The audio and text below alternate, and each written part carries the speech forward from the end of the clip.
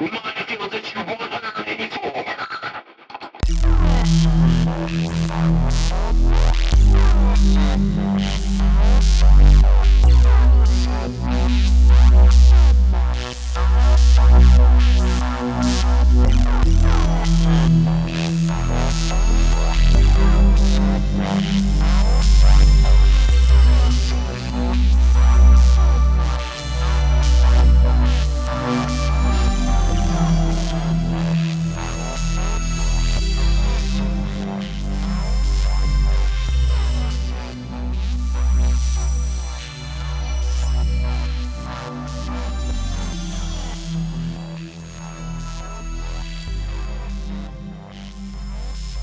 Guys, welcome to Mindfields. Mr. Tony Morales, get a look at your face. How you doing, brother? I'm hungover. It's ridiculous. No, I'm just kidding. No, man. Freaking just another week working, man. Freaking got heard back from my insurance company. My car that was stolen has been recovered, has been looked at by the insurance. It's unofficially been totaled. So looking to get that. Had to turn over the car to the proper authorities. I just had to turn it into the insurance. So just waiting to hear back from them that everything is good to go, and then they will cut me a check so I can get a new car. Cool. Sorry that happened to you, man. Did a little Yeah, research. it is what it is. Did a little research on it, but Subarus and Kias right now some places are just flat out refusing to insure them because of the ability to simply be able to steal them with a USB drive. Yeah, no, definitely. Apparently my Hyundai was also in there as well. So it is what it is. I will shop wiser now that I have that information. Just thank God you weren't in the car. I don't think they would have tried to steal it if I was in the car. Oh, you never know. Could have gotten they were waiting for a car to be there all alone. Yeah, that happened to my sister a couple years ago. Robin lives in Memphis, and she always says can't have shit in Memphis. She's been saying that since before she. Damn. We're appreciative Abuela friendly. Two. Daredevil #1 is coming. Daredevil #1, man. Hey, you never know, man. You never know. Have to have a hot boy summer with some Daredevil #1. You never know because, honestly, because of the Mindfields rules and the Joshua Michael Kismet, I seriously could not, in good conscience, bump into. We got Punisher for pretty cheap, man. Yeah. But I seriously could not, in good conscience, land on a Daredevil #1 and not give it to you. No, of course not. The way we're going right now, you basically at least paid off like 3/4 of it in theory. Glad we got this going, man. We've had only $400 more. Oh, you never know, man. The way you swear I could have that before Forbidden Door, just coming up in 9 days. You could have had it last week if we didn't do Abuela friendly, man. I was on the jazz after that freaking Dynamite, man. Yeah, no, it was a good show. Freaking definitely a better feel being there live, I will admit. Yeah, it was nice, man. It was nice, and like we talked about last week, man, it was nice to not have to worry about freaking production or anything else. Amount of tickets sold, anything like that. Yeah, nothing like that. We just had to show up, say what's up. I'm glad y'all have the family time for the wrestling. That's really cool, man. Like I dig it, man. Yeah, no, man, you gotta make that time. That's for sure. Shoot, freaking. So had a good time had by all. Then, like I said, my only real knock on the product live was freaking that poor excuse for a merch stand they had. Oh, so sad. And we all had money for it. Yeah, dude, I had $100 in cash in my pocket to spend just on merch, and friggin' it's sadly still sitting in my wallet. They lost out on the Morales hundo. I was basically there for the taking. Yeah. Dude, they didn't even have a Mox shirt. How do you not have a freaking shirt for John Moxley on your freaking just hanging there? Yeah. Like I get it for other people, like, they should have stuff for like your Keith Lees, your Dustin Rhodes, your freaking like I don't they had like what, an MJF shirt, an Elite shirt, an AEW shirt, and like two or three other ones. And I was like, and the Acclaim definitely had a shirt, but they didn't even have the popular one that's all over the place. They had this like knockoff T-shirt. Yeah, they had some Bush League knockoff. That MGF shirt was garbage, man. Freaking our ref Buster has better merch than that, man. Yeah, it was abysmal, man. Like, it just like that you have a captive audience handing you money, and you didn't take advantage of it. Yeah, and that was a big deal. I don't remember bringing this up on the show last week, but the fact that there was that decent of a crowd in Colorado Springs as opposed to Denver, and they still gave us a raucous show, as opposed to giving us their Bush Leaguers are not as good guys because it's not Denver, and give those guys a break because it's the Springs. They didn't do that to us, and there was still such a good crowd there the night that the Nuggets were playing in the finals. Yeah. Yeah. No, I mean, you're not wrong, man. It was a good show. Freaking, it was, like I said, the only thing I'd knock on really is the freaking, just the merch should have there should have been freaking 15, 20 shirts, and there was like 5.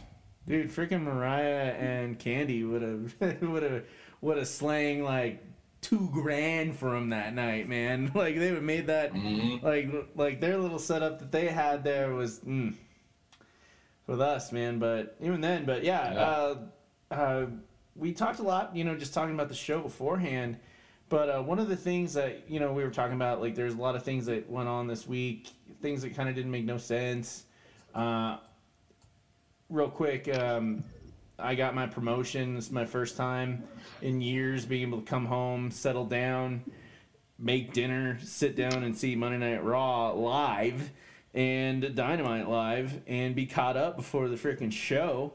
And so I kind of had those rose-tinted glasses on. But, there's a lot of weird things that happen. But I got to tell you, man, of all the things that we've been discussing this week, the hierarchy of the belts, because we were talking about how AEW is really just, WCW in Scooby-Doo disguise at the moment.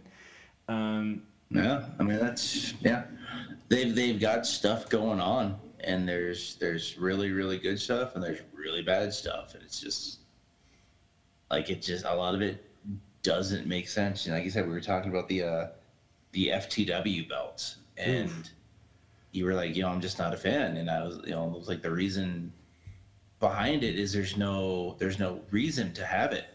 It doesn't mean anything. It's the whole story with the belt was that Taz unveiled it because he didn't win the ECW world title, so he came up with his own world title, and it was basically the launching pad to build Taz, or to solidify Taz as a world champion in ECW.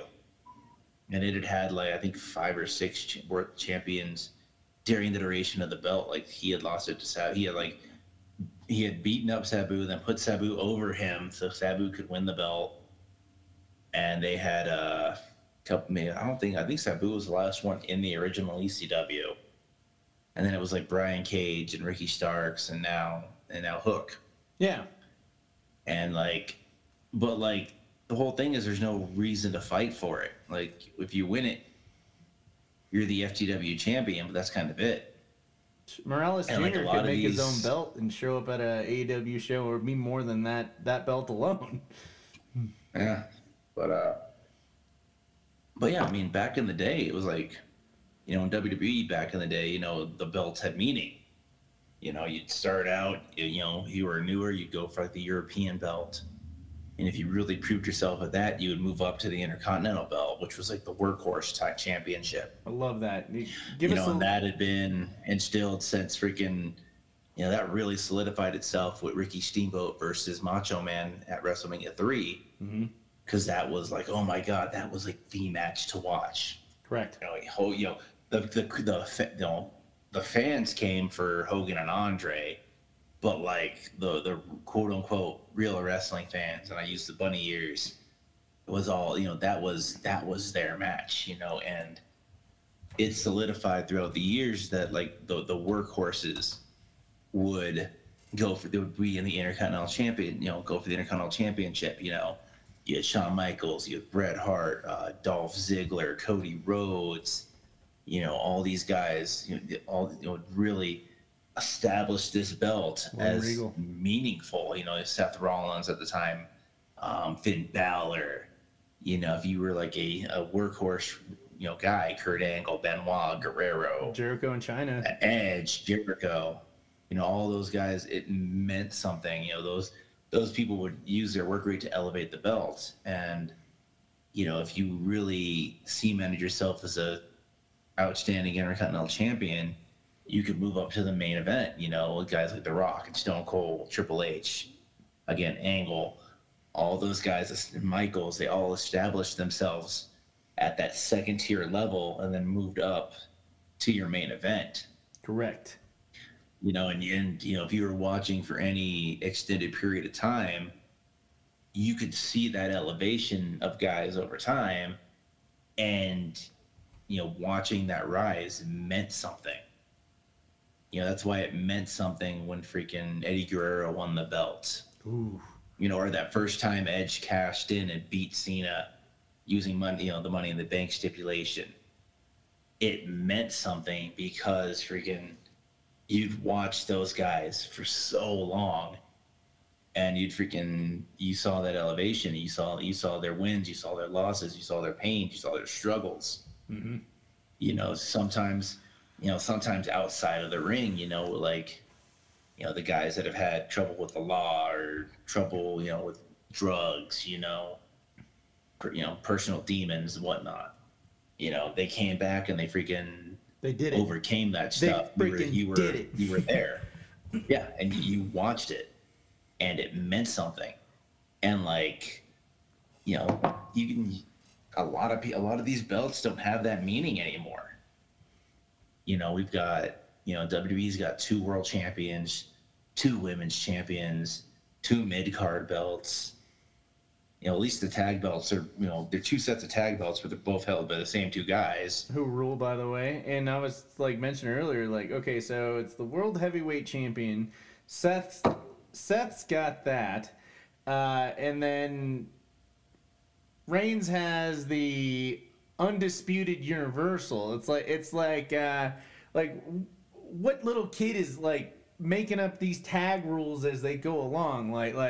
That's basically Infinity plus 1, but then this guy over here is the World Heavyweight Championship, which we've all known and respected since we can freaking remember. That World Heavyweight, those 2 words meant something. And then, but how do you even compare that to Undisputed Universal Championship plus 1 times a million? All right, don't make no sense, but let's have some fun. Yeah, it did. You can't have 2 number 1s. No, you cannot serve 2 masters. It's nobody wins. Freaking they shot themselves in the foot at Mania. They really should have just put that belt on Cody Rhodes. They should have freaking. You can't have somebody. You can't be like, oh, nobody can beat this guy, so we're going to give you this other world title. Why? You should make, the whole story is based around somebody overcoming Roman Reigns. And if nobody can do it, then freaking he's just the champion forever. But you can't be like, hey, we need to do this, but we can't. So here's your secondary prize over here, away from our actual number 1 guy. Yeah, but I like SmackDown a lot more, so that means it's better than what's going on in Raw. But dude over here is Raw is the main show. That's what it's always been. SmackDown don't matter. That's not live, or it's live enough. It's where do you draw the line? There's got to be a winner and a loser. The more we talk about this, the more I feel it's more of these participation belts. I don't know if I go that far, but you have to. The whole thing comes down to, that whole thought process of back in my day, but really it's the belts have to have a particular purpose. Like AEW is real bad about that because you got your world champion who's obviously on top. But then you've got all these other belts, your international belt, your TNT title. But what are their purposes? Why are they here? What's the hierarchy? Does the TNT belt mean more than the international belt? Does the international belt mean more than the TNT belt? If the international belt's as important as your world heavyweight belt, then why do you have both belts? Exactly. They're trying to. I don't understand the story you're trying to tell with these belts. Like everything has to have a purpose that is readily understandable to the lowest common denominator. I know people make jokes about wrestling fans not being smart, blah blah blah, and I don't believe that. That's not true at all. But on the other hand, wrestling fans come in all shapes, sizes, and intelligences. So you have to make your stories to where anybody can understand them. And if people that have been doing this for a long time can't understand where you're going with it, why are you I don't see the purpose of doing it other than self-appreciation. Having a belt. Okay, you've got a belt, bro. That's cool. Forgive such a base analogy here or metaphor, but you can't screw with the 6-year-old mentality that we grew up with back in the 80s. Who's number one? Cobra or Joe's? Thundercats or the Mumra? Like there was a clear hierarchy. That we were raised on that hierarchy. Who's number one? Yeah. And all these other people with these belts that keep getting thrown around and redesigned, and in all fairness, it's been almost more than 10 years since they did the Big W. Mm-hmm.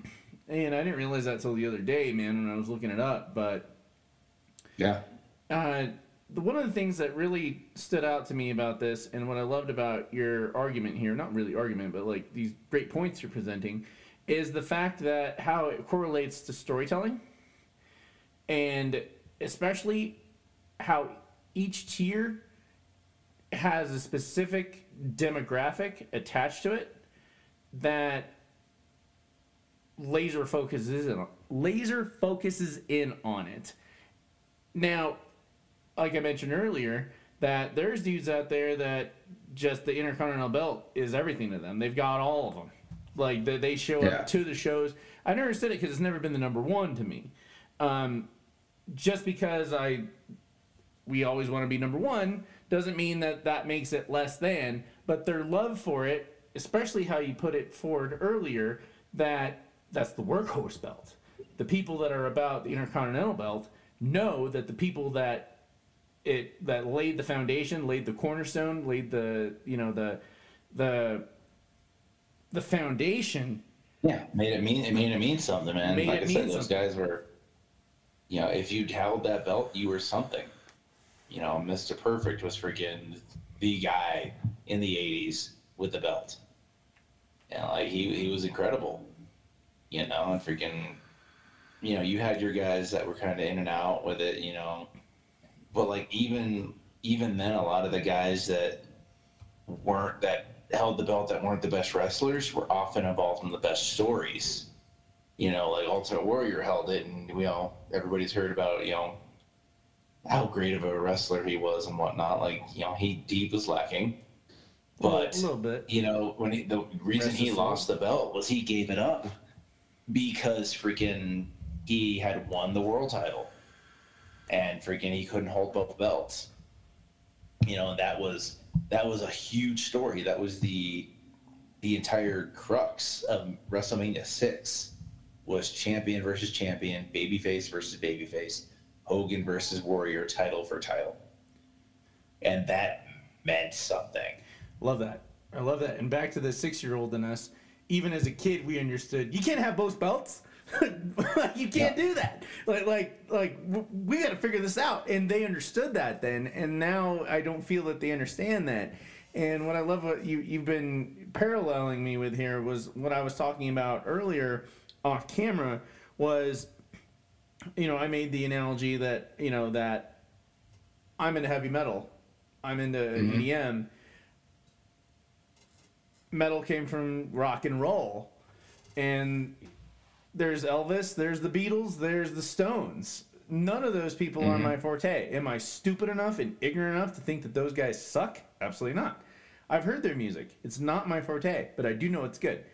The execution's amazing. The heart behind it's amazing. What it built and what it means to people is even more incredible. Yeah. But it's not my forte. And I was bringing up how that the hardcore belt is hands down my favorite WWE belt, the F belt, that's ever existed. I had so much fun with the haha. It was so ridiculous. But it was specifically made for people like me that like indie comics and horror stuff and freaking chaos books, like it meant the world to me. And I bought that freaking DVD the day it came out. Well, that's the thing though too is even then it was a comedy belt to put funny situations around and kind of give lower tier guys stuff to do, but that was the whole point. And those were my dudes. It had a point. Those were my dudes. Exactly. Yeah. That it made my dudes relevant.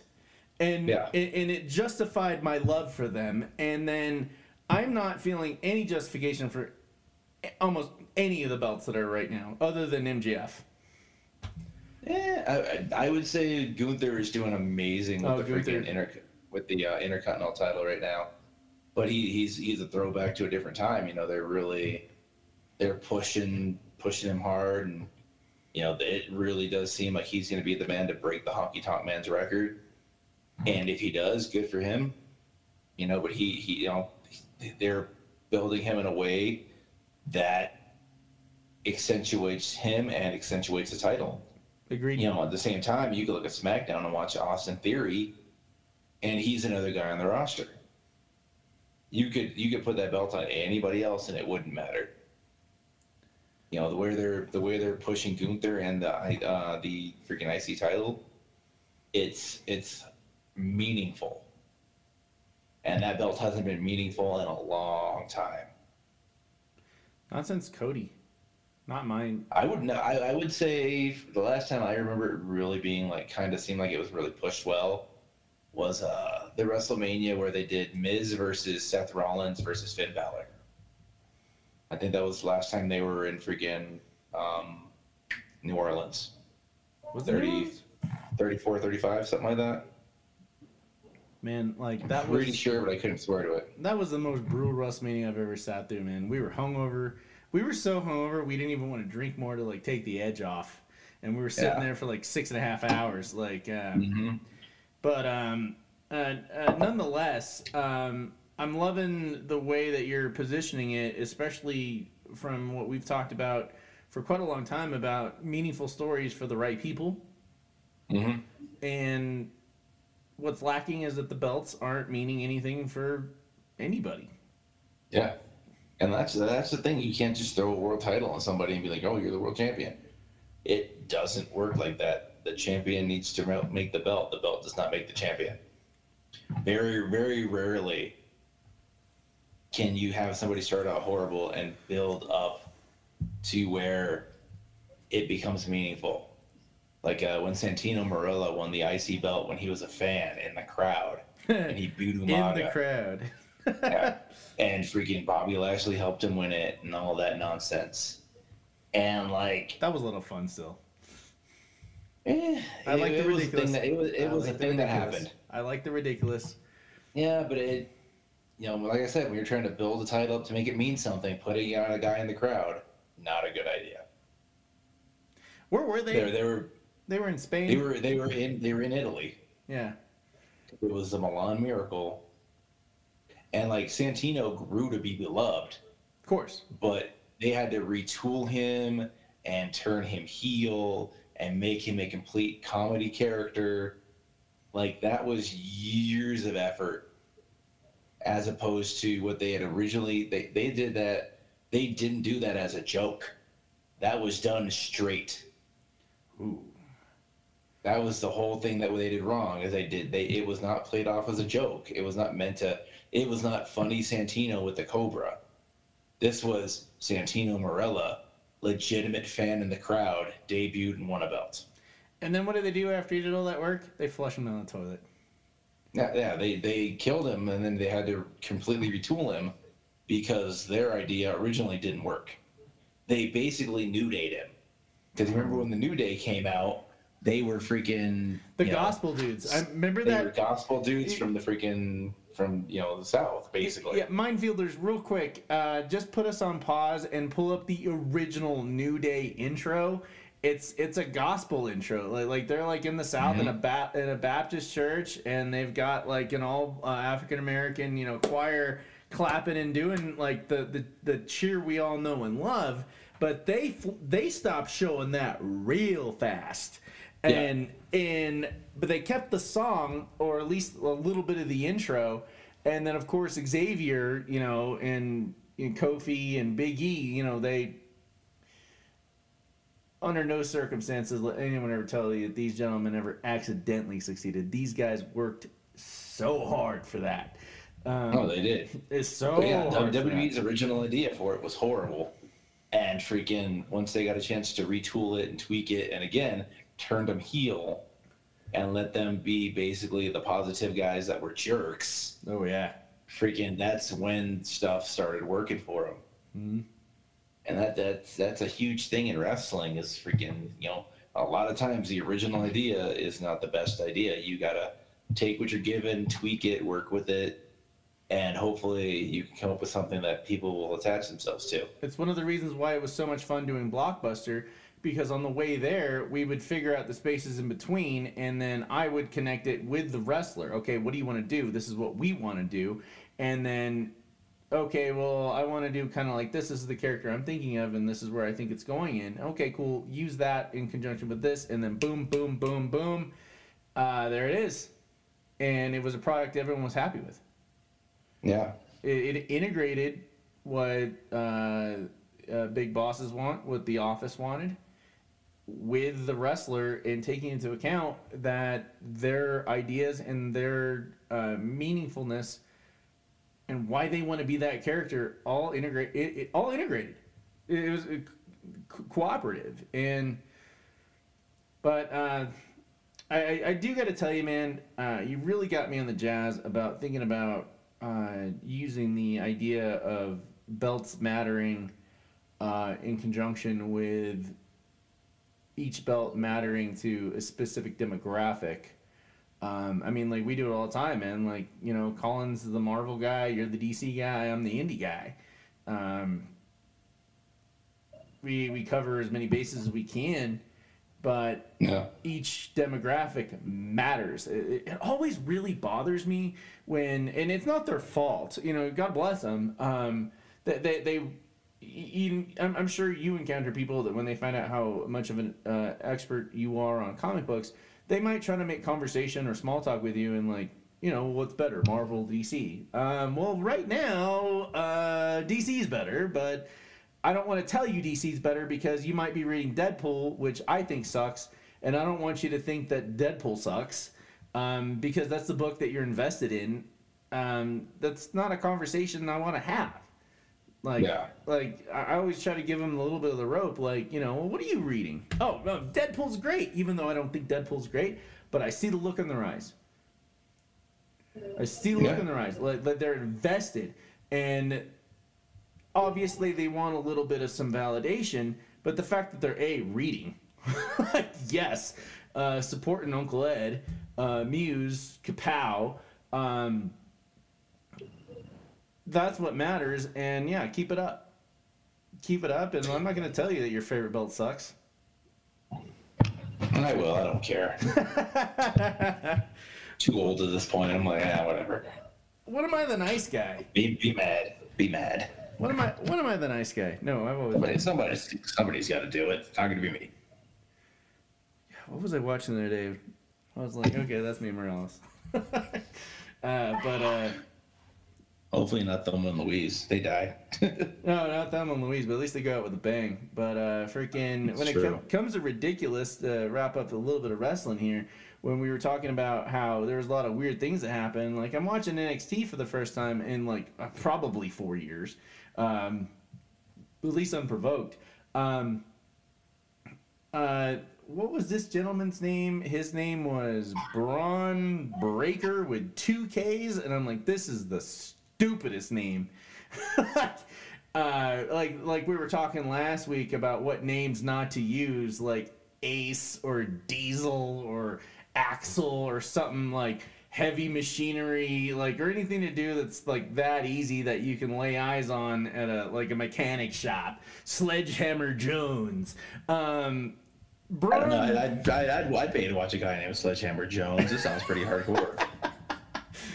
It's not the worst name, in all honesty, Sledgehammer Jones. I would be happy to see Sledgehammer Jones if I was cruising through the South and I was looking for a hotel on the way to somewhere else, and I saw a sign outside of a convenience store that had a sign that said "Smokes, $5." I don't know what these smokes are. $5, or just you pass a bar that just says beer. Like, okay, cool. Sledgehammer Jones, same vibration, but like Seth Rollins is laughing. He shows up on camera. They don't even bother to have him show up. Like, I mean, especially like justify these fans like being there, especially when they're cheering as hard as they possibly can in front of higher stand projection screens or the LEDs that are making it look like there's more people there, which really chafed me. And he shows up like probably in the basement of what's his school called? The Black and the Brave. Black and the Brave. He was probably in the basement. There was a pool table and a couple of arcade games, and have him show up. Like you're gonna say yes. I mean, in all honesty, though, you're not gonna fly him all the way there just for a promo. Like if he's coming, he's wrestling that night. Like, you have to do something. Like, I get it. I think it works because he's the world champion and they're in the minor leagues. It's knowing your role. Like, he knows who he is. That was always one of my biggest issues with AEW, is guys would be wrestling for the world title on Wednesday night, but Monday night they're having competitive matches on Dark with freaking guys that aren't in the Fed. Scorpio Sky did that. He wrestled some guy who nobody knew on Monday, had a competitive match with him, and then that Wednesday went out and wrestled Chris Jericho for their world title. He should be murdering fools if he's wrestling for your world title. There's no ifs, ands, or buts about that. I don't care if it's a top indie guy. If you're unsigned and you're wrestling the guy who's wrestling the world champion, you need to freaking get the crap kicked out of you. Seth Rollins is a big deal. He needs to be treated like a big deal. I say, rather than agree to disagree, we agree to agree on certain points. You are correct. If you can recognize the fact that last week at Dynamite, how much I was chafed about how many things were not shown to the fans, camera-wise, in terms of like respecting the people that actually showed up to the frickin' event. And I mean, yeah, they popped Seth Rollins on the screen. They're there supporting like an indie of an indie. And okay, he does have the clout to not have to show up. Okay. But if these people are supporting something so wholeheartedly, bring Seth Rollins in. Fly him in. He'll be gone half the day. Give these people... Yeah, but that's time away from his wife. It's time away from his kid. That's a big deal. Like, the guy's got a life. He's got a life outside of wrestling. Like, that's time away from his family. You always pull... you've been watching the Fast and the Furious way too much lately, dude. No, I just live that life. Like, every time I bring up something like nah, family, like, he's right. Yeah, I mean that's the thing. I mean, if he's able to do a promo, cool. It gets exactly what you need across. Plus, it makes you buy, because that they run to the same place every week. That's gonna make you buy a ticket to next week's show, because now you have to see Braun Breaker versus freaking Seth Rollins. You know, man, I'm not gonna budge on this one because this is Tuesday. This isn't freaking Thursday when like he's got to pick his kid up from freaking daycare. This is like the day after Raw. He can still be there and cater to some people that are trying to support them things and help and really, like, you bought a ticket to NXT and you got more bang for your buck. You got Baron Corbin in the main event. What more do you want? Dude, I hate Baron Corbin, man. There's your main event Raw superstar.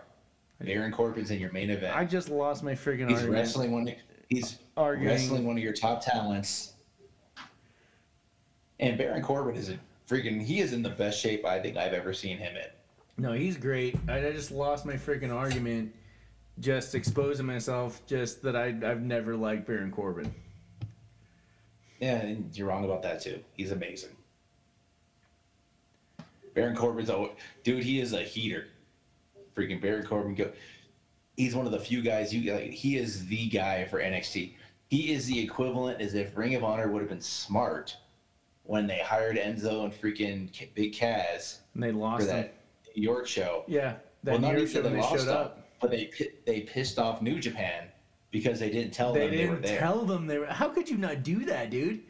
Yeah, and they freaking, because if those guys would have come, what you should have done, those guys should have come in their first match. They should have won the tag titles, and it would have been wrestling versus sports entertainment. And everyone and those guys turn around and they freaking hold the belts for like 6 months and they never win a match clean. They always screw over everybody. Not to mention the fact it would have been so much money. The crowd would have known what to do right away. Exactly. You know what to do. Like that Rogan bit where he's talking about pro wrestling and he's like, who here doesn't like Ric Flair? And he holds the mic out and everyone goes, woo! And he's like, we didn't rehearse that. You know what to do. Exactly. You know what to do.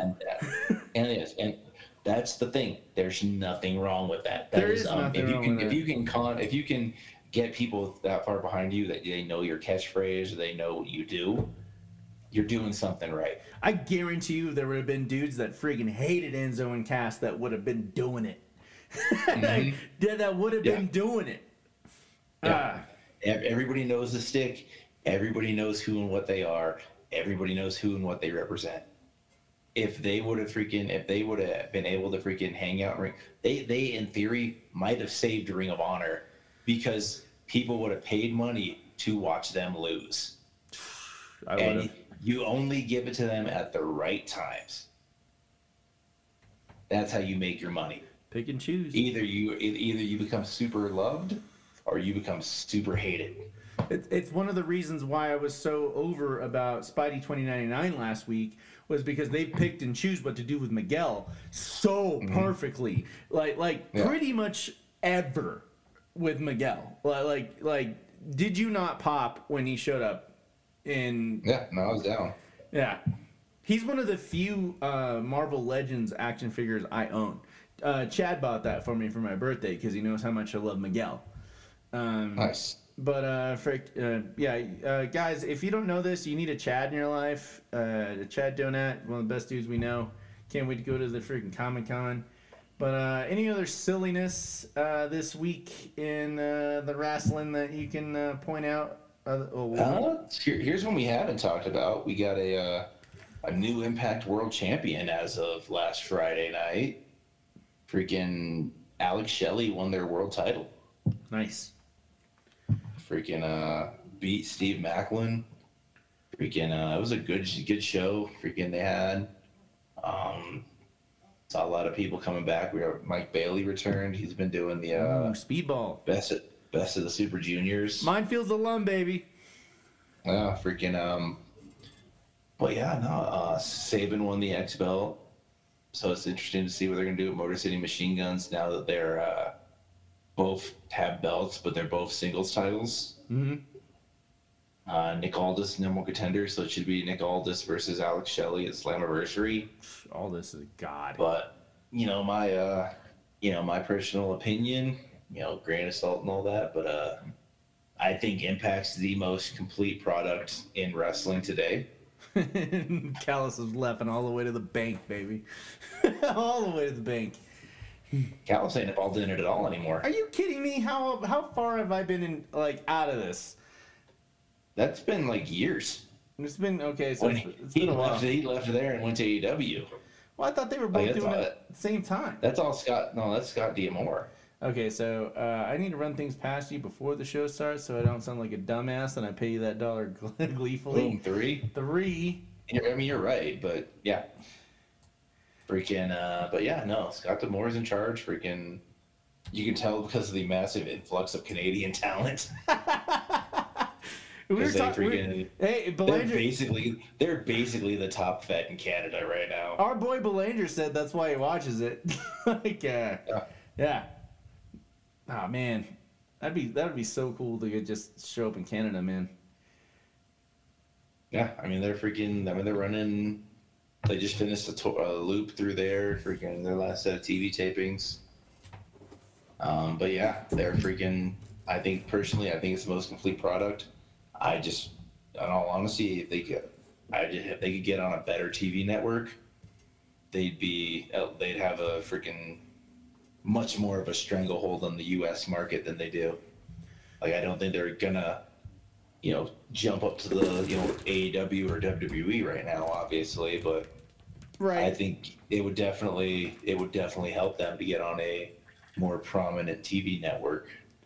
It's been freaking 6 years since Access was Access. We'd be watching AXS to watch Impact, and then New Japan reruns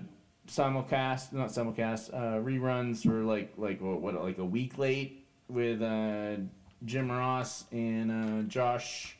Was it Barnett? Barnett, yeah. Yeah, Barnett. Who does Bloodsport, by the way. They still got Kevin Kelly, and they're still on there. They still follow Impact. Yeah, but at the same time, we also had Lucha Underground on El Rey at the same time. That was... Ooh, I missed that a lot. But, neither here nor there. Any other silliness? No, I think as far as wrestling goes, that's pretty much it. Nothing too crazy to report as far as... really anything else at wrestling at the moment. I think we've hit everything big. I wanted to hate on the Young Bucks. Feel free. Man, just watch it, just super kick after super kick, and it was like a love tap fest while Hangman is running over people. Hangman, it was like watching any match that Mox is carrying in the past ever in the past 8 years. Hangman carried that match. He was knocking the absolute crap out of everybody. And then you'd watch these little love taps with the Young Bucks where they're gonna scuff their frickin' MJs, man. I'm sick of that. The more they do that, the more it makes me hate my love of Bullet Club when they were in it. It makes me feel. Yeah. It makes me feel like I'm watching an ex-girlfriend date the Diet Coke version of me, and just go down some awful spiral. What are you doing, man? I don't care about your shoes. I don't care about your freaking gear. I want to see some wrestling. Heyman's out there holding the match, and you're there love tapping people. What are you doing? Yeah, they bore me. At this point in the day, if they're on, I just turn the TV off. I don't care. Dude, Like it's just not. I as much as I enjoy and love the freaking BCC, which again they didn't even have a BCC shirt at freaking the show last week. That's a good point. They didn't even have their Be Real shirt. I was like, I had planned on buying that one. They could have, but and for all you indie Fed owners out there, find a dude that knows how to work fonts. Because if they would have found one good font with BCC on it and printed it big, Tony Morales would have bought that. Yeah. Yeah. Especially if it had somebody's blood on it. Just saying. But yeah, freaking, as much as I love the BCC, I think that group is the best thing in wrestling right now, probably, in my personal opinion. Oh, I do love the BCC. I would rather not watch them than watch the Young Bucks. Last thing I think about wrestling, man, we've got Forbidden Door. We got that in the Bleacher Report can. We got coming up next Sunday, but we got a Collision. Yeah, we got Collision this Saturday, then freaking Forbidden Door next Sunday. And so it'd be interesting to see what last minute things pop up before freaking Forbidden Door, because Tony Khan always announces something last minute, so we'll see. Which reminds me, funnily enough, I think this is the first time in a month Tony Khan had some mysterious announcement on Dynamite. What'll it be? No, he's gonna come out and what get color the gear crowd is CM Punk gonna wear at the next show? Yeah, what different ringer with the hands crossed? We'll see. The one thing in my notes here was that looking here, Doctor Who, the logo just don't make no sense because they don't ever reference it. But back to the WCW reference here is that it's cheap pops. Like it's a cheap pop. Like tonight when what's his name? Keith Lee comes out. Of course I popped with that. He's with Orange Cassidy. It was a great time, but then after the match it was like a one night stand. Like I'll call you sometime. Yeah. I mean, dude, they've been dancing around this feud with him and Swerve for months. He started up a whole tag team with Dustin Rhodes. Why? Like, why are those two guys teaming? Why is Keith Lee not on a chair? Because freaking he's trying to fight through everybody to get to Swerve. Like, there's so much missed opportunity there that's like, you're kind of missing an opportunity to make a star for some reason. Man, like, I just don't see the point. You and I could write and create a new belt, the Fat Guy belt, and get it over just by careful planning and slow execution. The Husky weight belt. The Husky belt. No, it's the Husky weight belt. The Husky weight belt, man. It says so on the inside. That's, where when your mom bought you the Husky pants back at Kmart in '86. You're not fat, you're husky. We could sell the Husky belt. That wouldn't even be that difficult. Nope. Slow burn, correct writing, find the right people. Hey, everyone loves a good fat guy, man. Because then you get a fat guy dance. You get a fat guy dance and a fat guy spike. Exactly. Not necessarily in that order, but still a lot of fun for wrestling, man. It's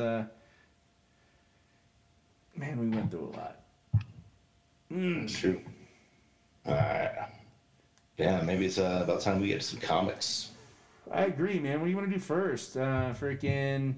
We got what's in the box. We got what's in the box real quick. I'm gonna run through the list where we're gonna go to. We got Batman Incorporated number 9, Superman Lost number 4, X-Men number 23, X-Men for the Final Fall, First Strike number 1 ski. In Hell We Fight. That's the name of the title. I'm not getting a boyless stroke on that one. I'm still at 3. And Peacemaker tries number 2, and I'm probably going to add 8 more on that one accidentally just from the content. But what's in the box? You first. Are you sure? I am positivo. All right. I am full-blown positivo. Okay. Let's if do you it. think that's a good idea.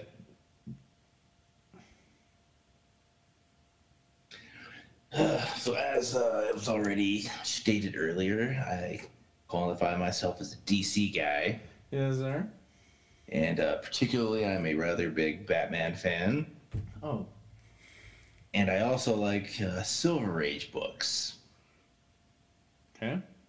So, and if you remember correctly, when we did the One Bad Day books, which we went through all of them, the one I had the least love for was the Riddler book. Yeah.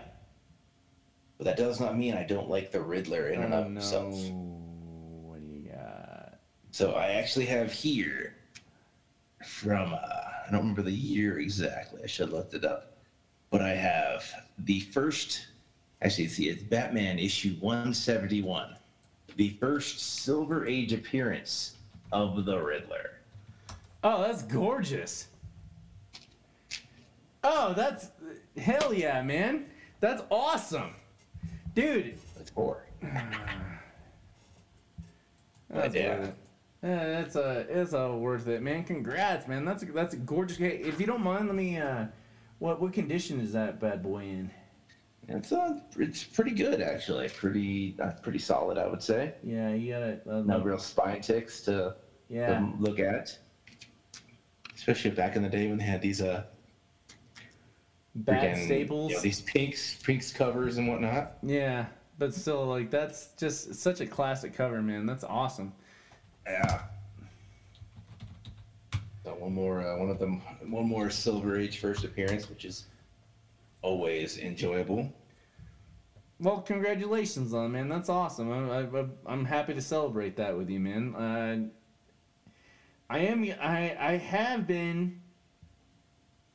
I've got That's from 19. Actually, no, it's not 19. That's not what that's 1940.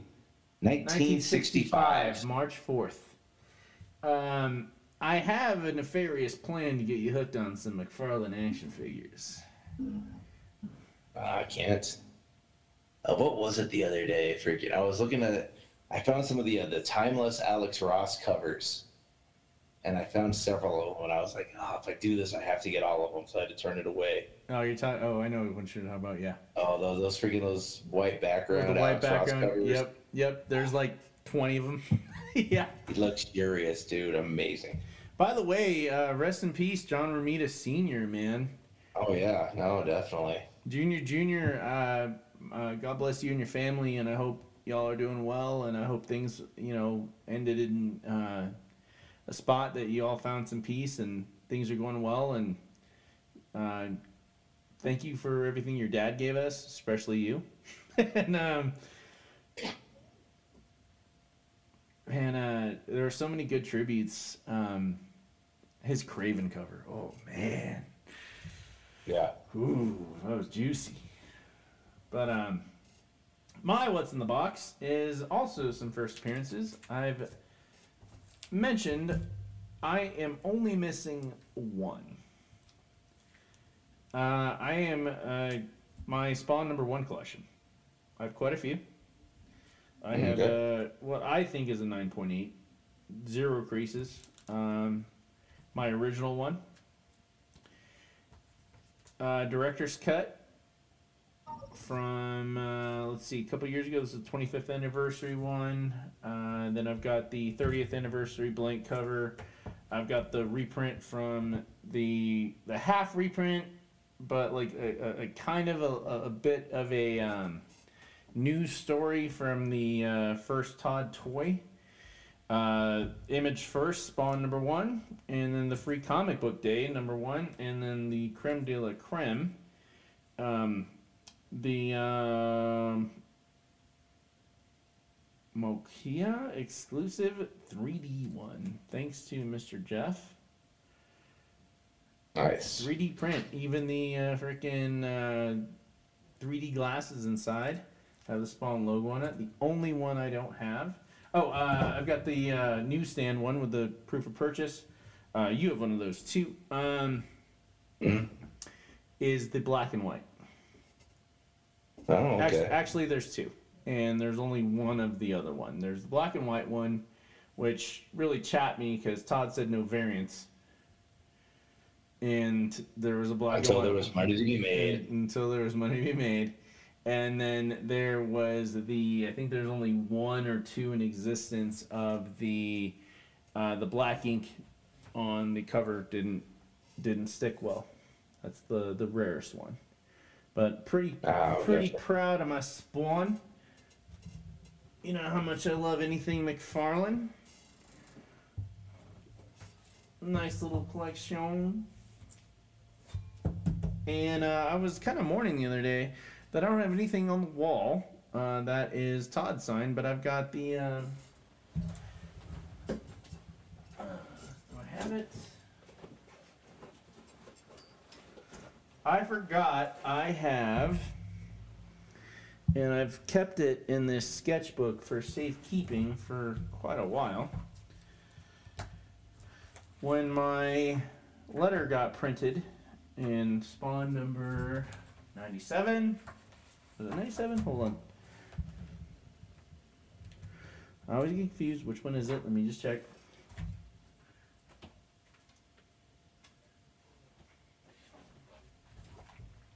It's on the wall. I'm correct. Number 97.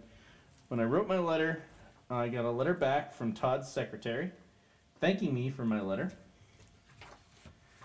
Even though I was completely crapping on what was going on in Spawn in the moment. This is like graduation year, so this was spring 2000. But they sent me a flyer for the McFarlane collection of the Mark McGuire balls, the 3 that got him all across the country to all the different stadiums and got to do batting practice. But I got the signed flyer. I do have Todd's signature. Oh, nice. I do have Todd's signature. They at least gave me something, and he did it nice, man. It's funny, like have you ever seen like a standard signature, like you know that this is this person's signature, and then seen them sign something when they really didn't put their whole butt into it? Yeah. Nah, he put his whole butt in this one, man. And it's going on the wall. Awesome. Only makes sense here in the cocoon. I mean, you need Uncle Todd's signature somewhere, right? Yeah, we got some good books. Need to take a break, or are we doing good? Let's take 5 real quick. Yeah, let's take a little 5. Don't stop recording. We'll be right back. Guys, we are back from a quick little break ski there. Getting straight in some comics. Amazing stuff last week. Obviously, we're bringing you the good stuff from last week on your way to the Fed, your local. Make sure you pay the piper. Make sure you pay for the books you told me you're going to get. But forgive me, I'm going to start with a new image number 1. And when I say forgive me, I'm not an image number 1 like speculator only focusing on what's going to be the next Saga or Ice Cream Man. I just happen to always be right. And I'm not right on this one, but it's a fun book. John Layman has a new book called In Hell We Fight! ! And Jock, J-O-K, which kind of confused me. Like, why would you land on that rather than it's a little too close. You know, you've seen my One Dark Knight poster. I've sold you on Jock for the past 2.5 years. Yeah. J-O-C-K, and we've got J-O-K here. A couple of So is he joke? Yoke? Maybe he's Mexican. Maybe he's Yoke. Maybe. Argentinian, whatever. We got a couple of different covers here. Lettered by John Layman. Art by Yock. Colors by Yock and May. Created by John Layman and Yock. Sorry, Mr. Joke or Jock or whatever you want to call yourself. But Interesting book. Small boy. We were talking in slavery times. Hates frogs. He hates them. Okay. He stomps a frog. He'll kick a frog. He'll hit it with a stick. He'll throw it across a field, but he hates the frog. And one day the demon lord of frogs encounters him, eats him, drowns him, and he's straight to hell. Uh-huh. Now, it's fun. Don't get me wrong, it's fun. My initial problem here is Mr. Jock, or Yoke, or whatever you want to call yourself here. You have obviously read too many Chew books. Now, Mr. John Lehman did Chew. Let me look it up, because I'm forgetting the name of this person here.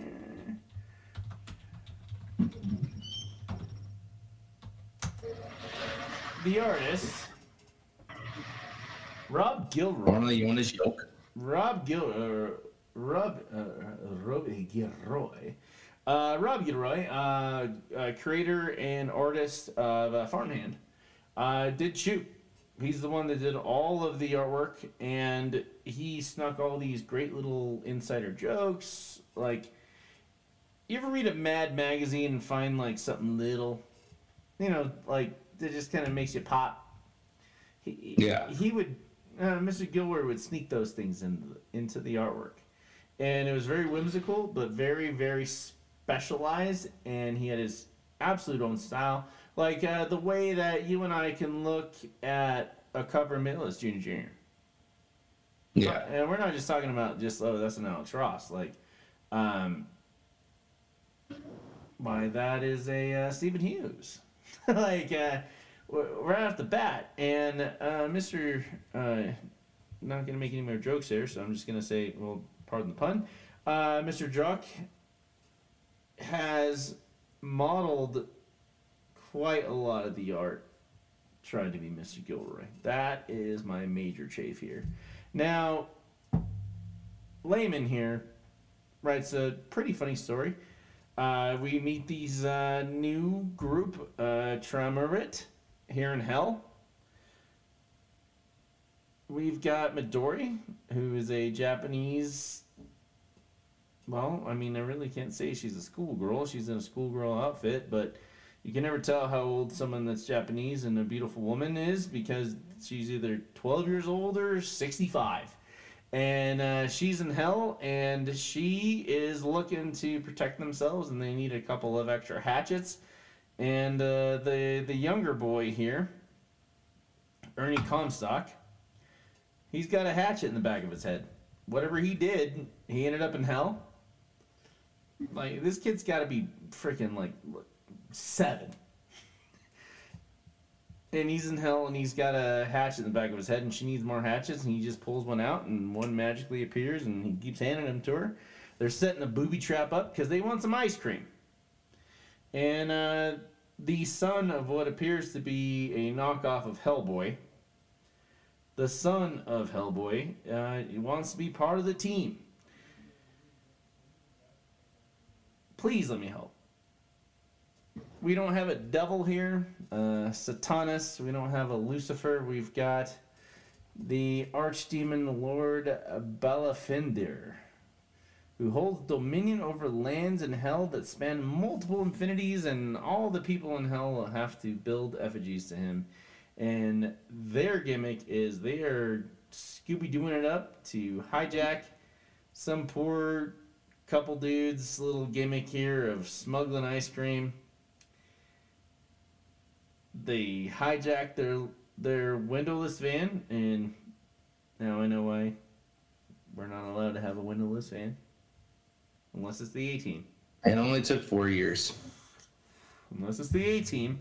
But they are not carrying precious cargo of ice cream in hell. They've got a kidnapped angel. I had fun reading this. I gotta say, like, my love of Mr. Gilroy, and the homage. I mean, how would you characterize it as an homage when an artist is doing artwork that is extremely similar to a particular writer who has had one dude doing all his best stuff for the past like freaking wow, it's been 13 years No. since 12 since 2 came out. And even trying to sneak in the little jokes. No. And it could be an homage, could be a blatant ripoff. But even then, Yeah, like, if you see that, like, it's distracting. Yeah. It's You're always going to distracting. compare it to the original. Exactly. Like when I saw that Layman was doing a book, like, oh please God, like tell me Gilroy's doing it, and I look at the art, I'm like, this isn't Gilroy, or it's like the soy-based imitation of Gilroy. It's not bad. I'm not hating on the art. I'm just saying, don't do the same thing, or try. Yeah. Because we notice, and it was so distracting that this book could be the next big image book, and I could be leading you astray, and all you Mindfielders out there, that this book is bad. Happy. Hmm? Happy. But freaking don't listen to me. I can tell you that the story was solid. A little ridiculous. Well, that's why we sign up to read any John Layman book. But have some fun, and hopefully it takes off. I certainly wish the best. I'm not wishing bad on anyone that did this book or was responsible for any of the artwork that is chafing me at the moment. But that's what I got on that one, man. Definitely gonna call up Uncle Ed and make sure I got at least the first 6. You know, Yeah. got to get the first 6 at least for like the old try. But that's what I got on that one, man. Thanks for letting me start something off on a weird little indie book there, but you know how I am with my indies. Mm-hmm. What you got? But yeah, let's start off with X-Men 23. Please do. Freaking. Yeah, we got so we started off with Dr. Stasis, and he is with cloned members of his family. Got a wife and a child. And then at the end of dinner, he ends up killing them both. How flipping so? off the switch, and they fall into their platters of food. But behind him is Mother Righteous. Ooh. Here And they she have is. a fairly interesting conversation. And we actually discover that while she's not an exact clone of Nathaniel Essex, she is actually a clone of his wife. From before he became Sinister? Mm-hmm. Interesting. So she talks about how it's kind of how vile this masquerade is, as she lifts up what ends up being her own head. And they have it, and by the end of this discussion, she makes it under no uncertain terms that she never wants to see this happen again, as far as him bringing back clones of her and their son. And she ends up punching him in the groin and kind of putting him in his place. Interesting And we though. had Before we get to the groin punch, he stops her from drinking the wine. I just can't get past something so specific with Sinister. Yeah. I mean, that might be how they died exactly. He might have just poisoned the wine. But, yeah, so we end up going back to Earth. And there's a fire. And the Iron firefighters Sentinel? are saved by the Iron Man Sentinel, which is what they're looking to. This is their Orcus's plan to make them a little more popular by utilizing Stark tech and using the face of a obviously recognizable superhero. Who's a shadow of what he used to be. Yeah, but the Sentinel recognizes that one of the firefighters is a mutant. Whether they actually are or not, I don't know if we were ever truly told that. But the X-Men come and help save the day, and Sync ends up getting punched into the ground. But fortunately, Wolverine, who's renamed Talon, ends up cinching with his power and using her healing factor to save him. But they do eventually end up defeating the Sentinel, utilizing Magic's teleportation powers, as they just kind of chop him into pieces using the portals. And we end up going into to Orcus. And we discover this is all part of the plan to make the humans fear the mutants by using basically freaking that word of mouth, basically, to get them to understand how dangerous they are. How do you even make it even worse? Yeah, you spread the fear. You make them seem like you get more and more people to convince that mutants are something to be feared and they're different. Despite the fact that their flowers is a cure-all. Like from what I remember, early Hickman was like, you take the pill from their flower, cancer cured. This fear, I'm not seeing it. Like, you got to be used to the fact. That's the thing, though, is they're the ones controlling it. The mutants are. So if they don't like you, they can take the pills away. And they have been doing so. It's a good point. They're still more powerful. They can live forever because they have the ability to freaking, if they die, they can bring them back. But they can't do that for humans. Only specific humans. If they want to. Yeah, the mutants hold all the cards. And what does humanity have to offer back? Their money. Nothing. Exactly. And how long does that? If mutants decide money doesn't matter, then they have nothing. They did the same thing in the Animatrix when the robots who were being exiled or just discriminated against, they went to the most desolate part of the Sahara and started 0-1, their own colony that blossomed into their own city, which blossomed into their own city-state. And what really chafed the humans wasn't the fact that they were existing, was that because they started manufacturing the cars that flew, the flying cars. Yeah. That had, even safeguards for catastrophic, engine. It's gonna crash, but you're gonna be safe. But 0-1's currency became worth more than all of the humans. And I see that happen possibly with our Mr. Scott Summers here, who is dangerously hanging out, scantily clad on a beach with Miss Emma Frost. And I don't know about your exes, man, but if Emma Frost was one of my exes, you got a problem. Of course. Dating. He's been dating telepaths since he was 15, but still. One of the best lines ever. And not only that, we see her conversing with the Kingpin.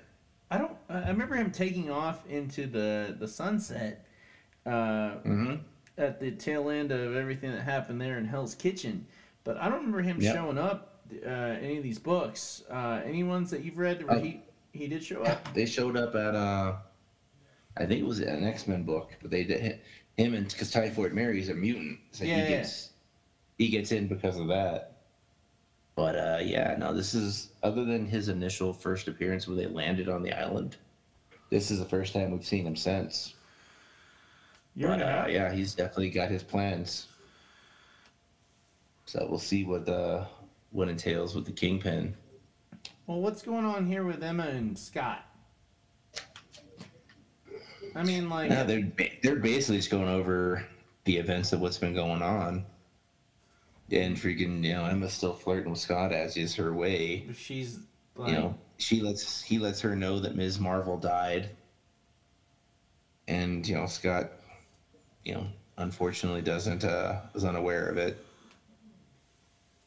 And Emma, obviously being a telepath and probably just with eyes, is aware that Scott and Jean are going through a hard time right now. And freaking, she walks away. She's talking about, she's sorry to hear about them having issues, because right now I think we need all the love we can get. And freaking, because this is all heading into the Fall of X, which is the next big crossover event. And as long as So Emma, it'll be interesting to see what happens with that. agreed, but as long as Emma isn't like the big catalyst, because remember what happened with the not the Eternals, the sorry, headphones are pulling my hair. The Gotcha. why am I spacing on the name? Not the Eternals.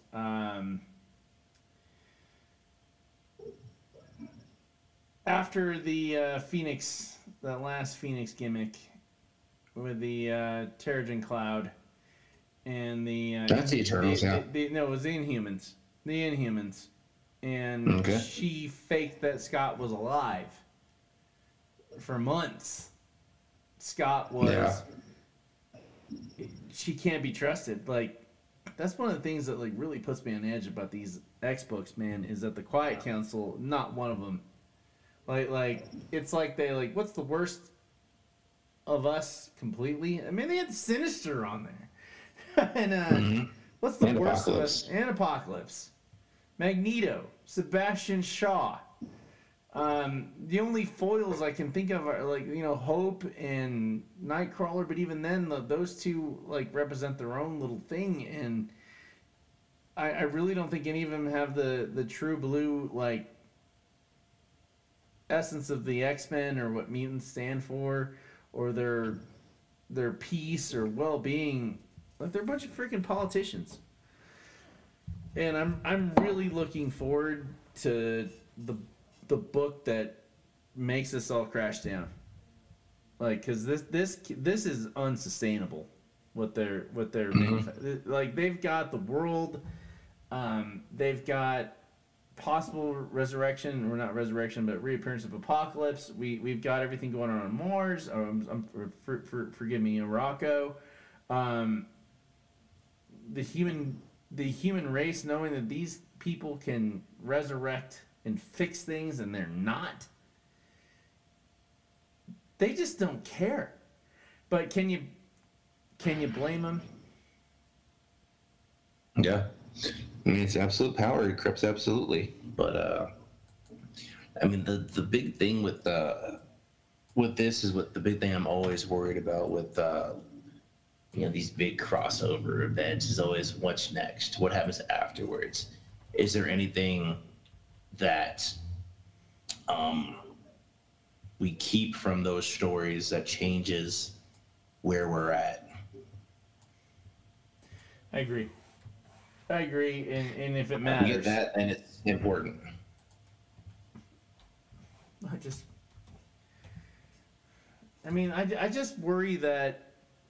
Have you ever been invested in like a huge story arc, like back in the day, when you only had like $10 to get into the comic store with? You're 15, parents drop you off real quick, and you're invested in a story, and it just ends up in crap. That's what I'm. Like we always talk about butts and seats. The butts and the seats here are at risk here. This can turn into garbage.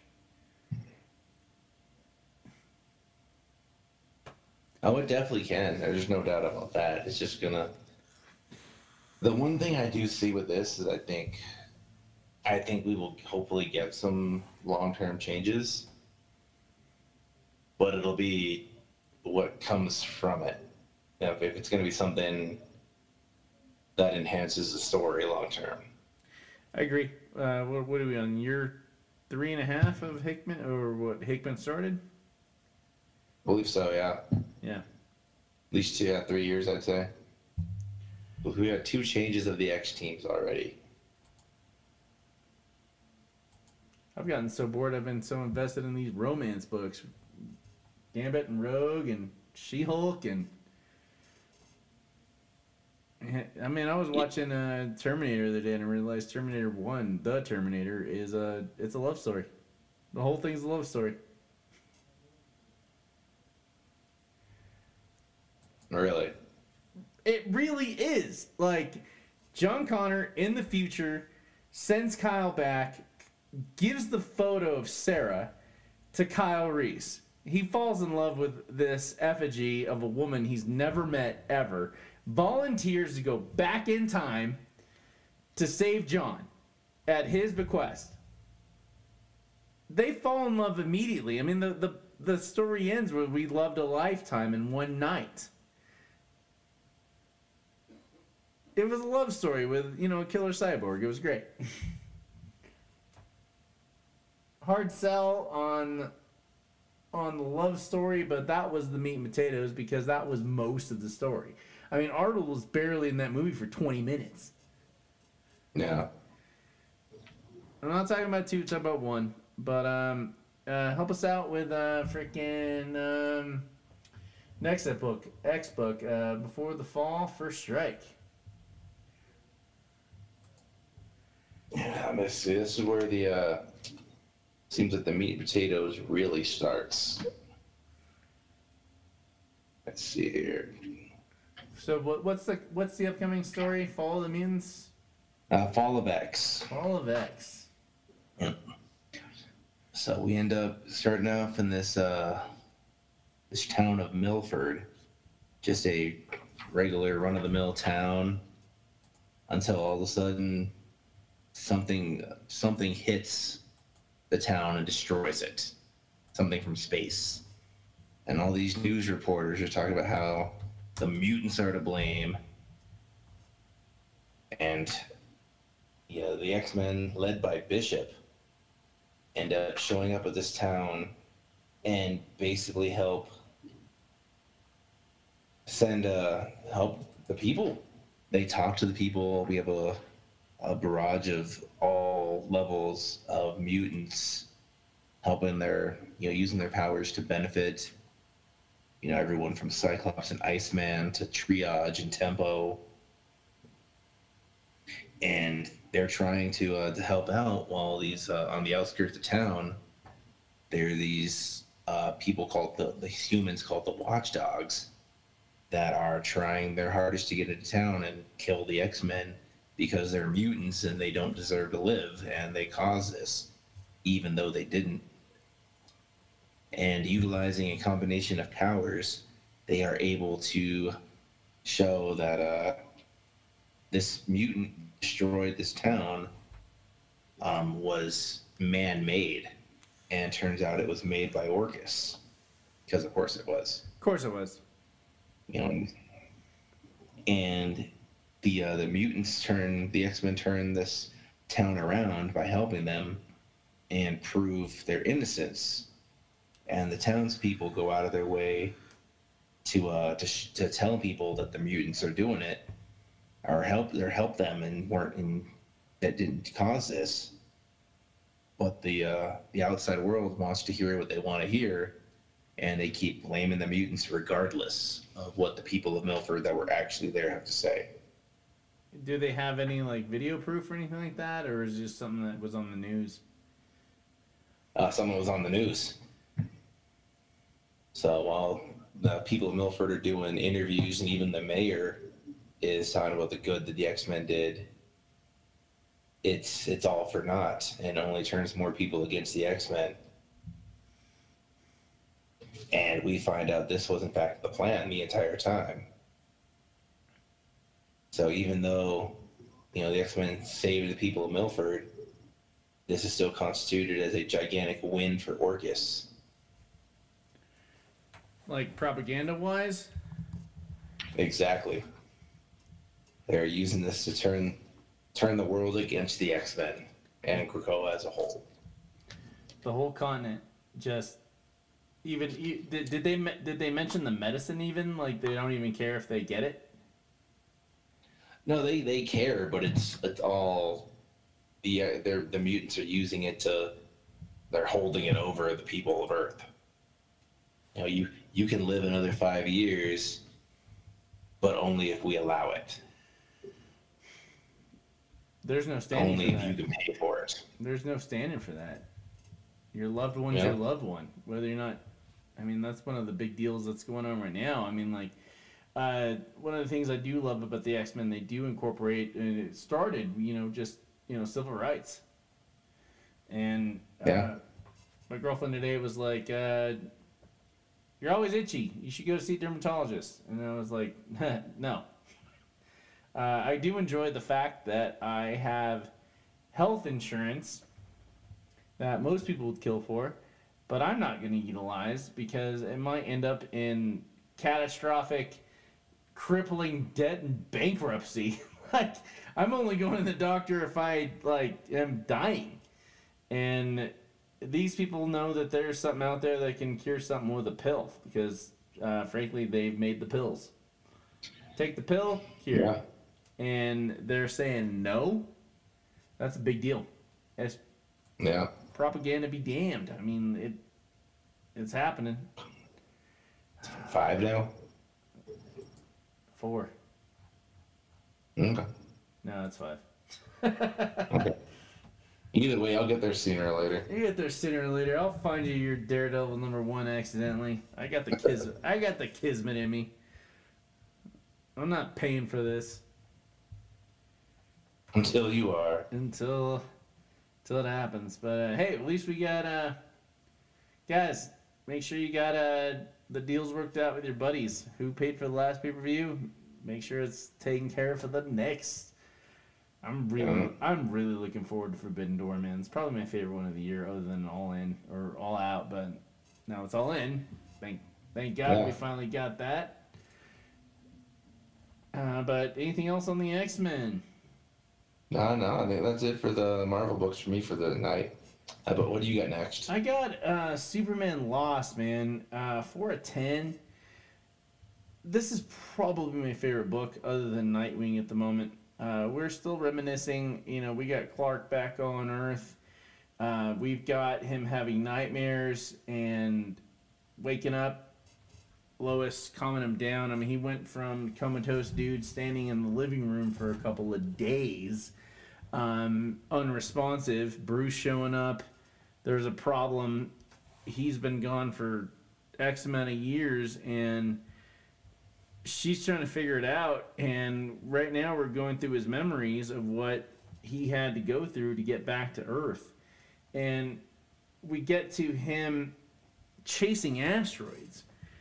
Like, he was chasing some intergalactic dolphins that were wormhole chasers.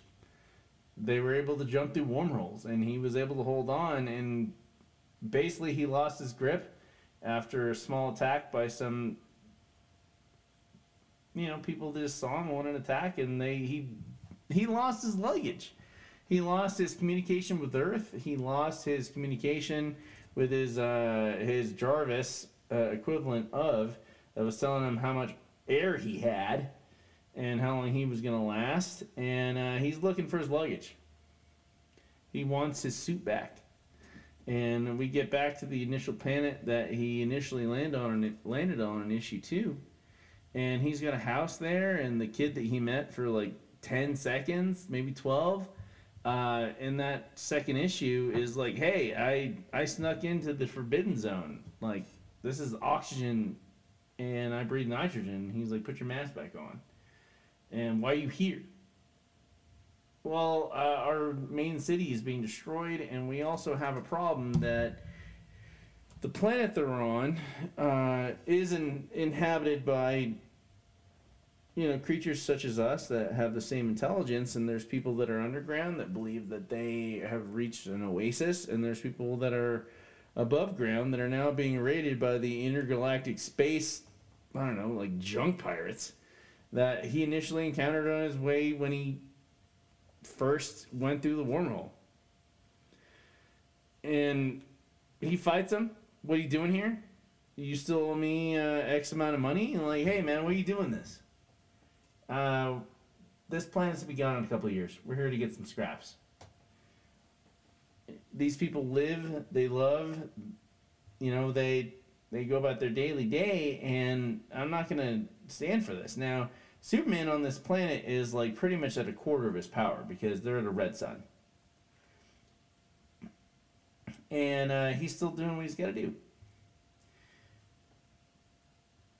Sounds like Superman. And as he's standing up to these tiny little dwarves that are arguing that this place is basically fodder, we're here to get what's left. These ignorant idiots that we've told have months to live, maybe years, before their sun goes nova. And you're defending them, and they're not doing anything about it. And he's like, yeah, I'm still going to defend him. And out of nowhere, we have a Green Lantern. Show up out of nowhere. The Republic in brightest day as you close the page. We've got a gorgeous alien. I think this is that younger gal that we've encountered in the past couple, year and a half for Green Lantern. By the way, last Green Lantern, Green Lantern number 2 was freaking fantastic. We had a split story with Hal. It was a split between Hal, and then the next story was Mr. John Stewart. I loved it. It completely encapsulated both of what they're going through at the moment. And the B story, even though it was John Stewart, it didn't feel like a B story. You turn the page, John Stewart, not a B story. Not a B story. I love the fact that they're encapsulating that at the same time. Daredevil was really good, like literally planning to go to hell to save Foggy. And Venom has gone a little bit downhill, but Colossus, I only got halfway through. Latest Spawn, it's dipping. But still gorgeous art. Todd's still knocking out of the park. Only last book I got is Peacemaker Tries. I'd say we go into Batman first, man. We were talking about Batman before we started recording, man. You had some great insights on that one. What are you drinking? That looks like some really good lemonade, man. It's just lemonade, the Walmart brand that's hard to find. Is it that good, like Brazilian stuff with the sugar and the cream? I don't know. Miss Morales has the mad hookup. I'm not going to question her, but it looks good. Yeah. But I know we've got stuff. Batman has Batman Incorporated. Last issue we were introduced to a Joker Incorporated. We start out in Buenos Aires, Argentina.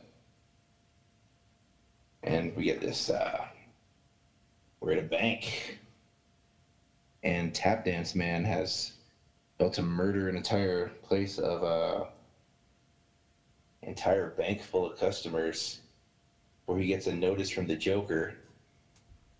And, Joker tells him to wait 5 minutes, because he's discussing with Ghostmaker and El Gancho, I believe it is. Correctly, El Gancho. There was a lot of L something in this one. We got El Gacho? Yeah, El Gacho, yeah. But they explained that he's got his own team of Jokers, and Ghostmaker either has to break his promise to Batman and kill them, or not only will they kill everybody else, but Joker will kill them as well. So either way, they were going to die. You either kill them or all the hostages die. Like, that's kind of gnarly. Yeah, and that's the Joker's plan to utilize Ghostmaker to screw with Batman.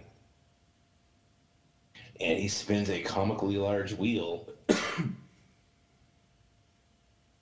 And we notice that all of Batman Incorporated are all hunting down different members of Joker Incorporated. And this is all across the world, right? It is.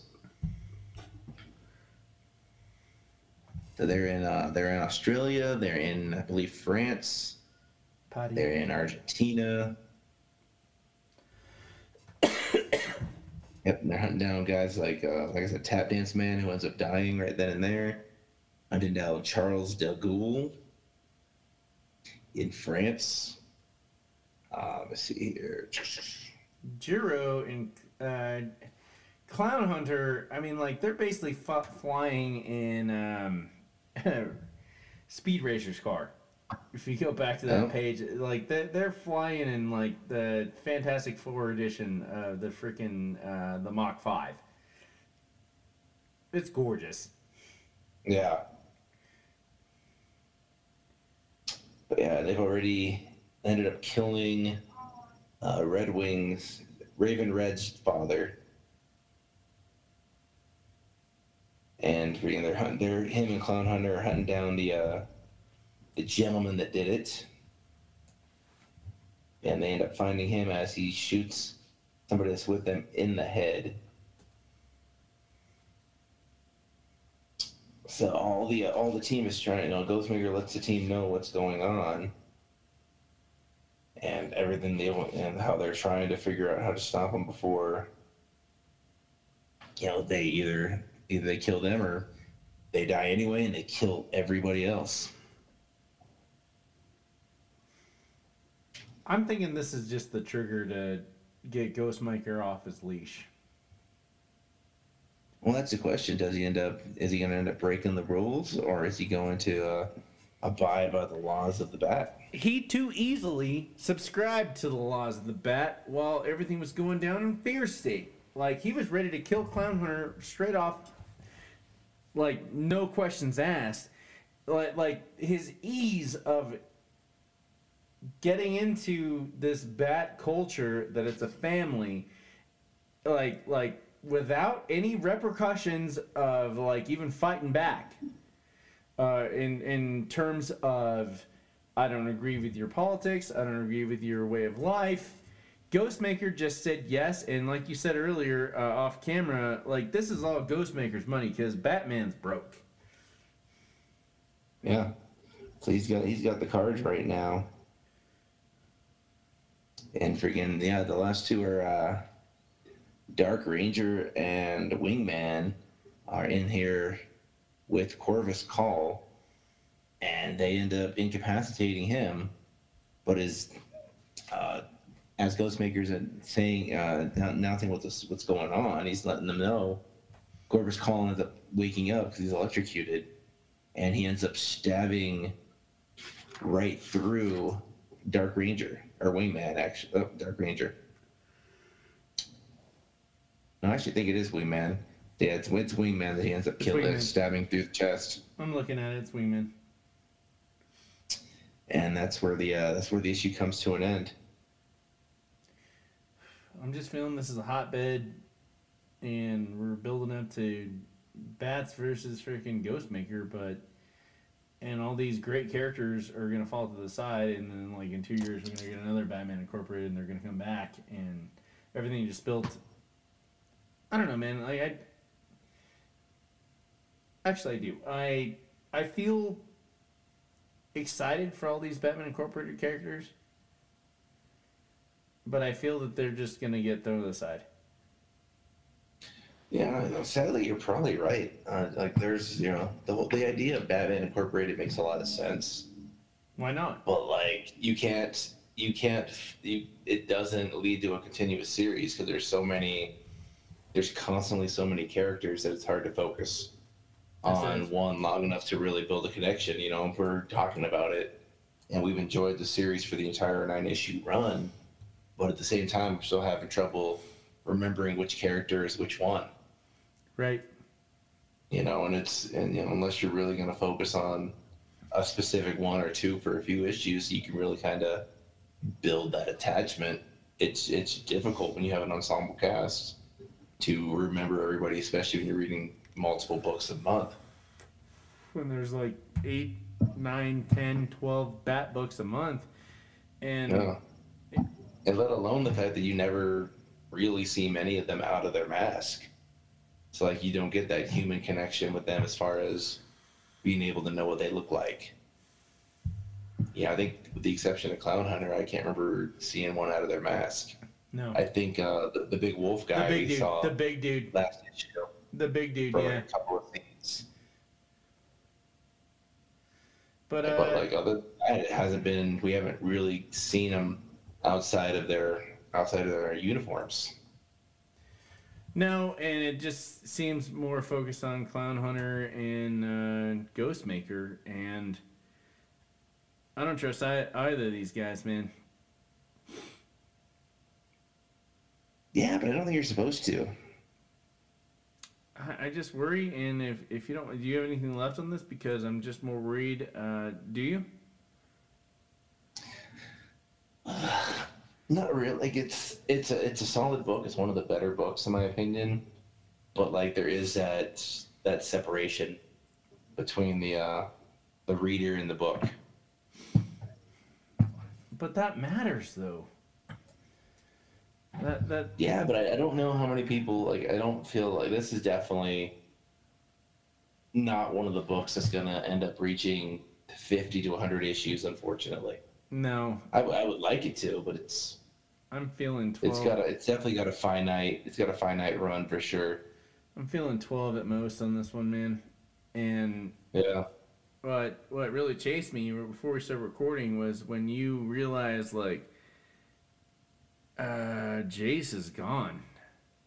Yeah, they canceled I Am Batman with issue 18, and like I for one was really enjoying that book. I thought it was a lot of fun. It was it was a brand new Batman in a different city, and it was somebody that he had a family. He was building connections.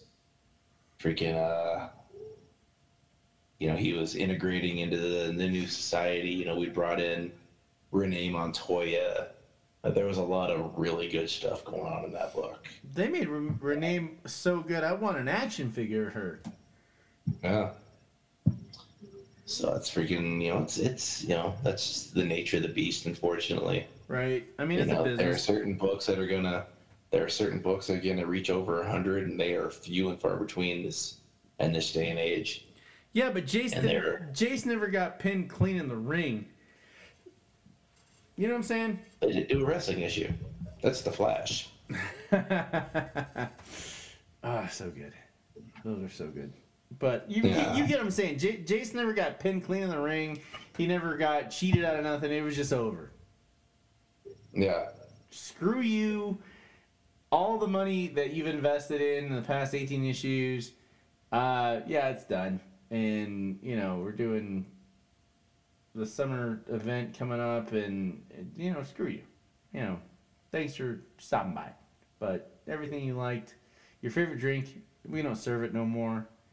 You showed up with your friends to get your favorite drink, and we don't serve it no more. Yeah, we've got it in the back, but screw you. Yeah. But yeah, it's the nature of the beast right now. It's kind of a little bit more instant gratification than it used to be, as far as comic books go. If you're not winning, you're losing. If you're not cheating, you're not trying. Yeah, I don't know if that applies in this one though. I just love saying Stone Cold. But that's all I got for this week, man. This is a hearty week of good wrestling, good comics. Had a couple of good W's. I'm glad that your insurance helped you settle that, and you're gonna get a new car. But freaking one more thing out of the way. Yeah, Jesus, man. Walking outside and the car's gone. No. Sorry that happened to you, man, but I'm sure things are gonna get better and get a better one. And we'll move on, and we've got we were planning on doing this issue, navigating Denver Fan Expo. We'll do that next week. We got 19 days till it hits, so. Yeah, we do. We've got some good plans for that. How to navigate, who's going to be there, who we're planning to meet, what we're planning to get signed or just acknowledged, and have a good time, but it's your turn if you don't have anything else. No, I'm good for the night, man. Freaking, this has been Mindfields. This is dangerous. This transmission is over. Buy the t-shirts! Buy the shirts, because freaking AEW doesn't sell them at their merch stand. No, they don't. We would have bought them. Idiots. We would have.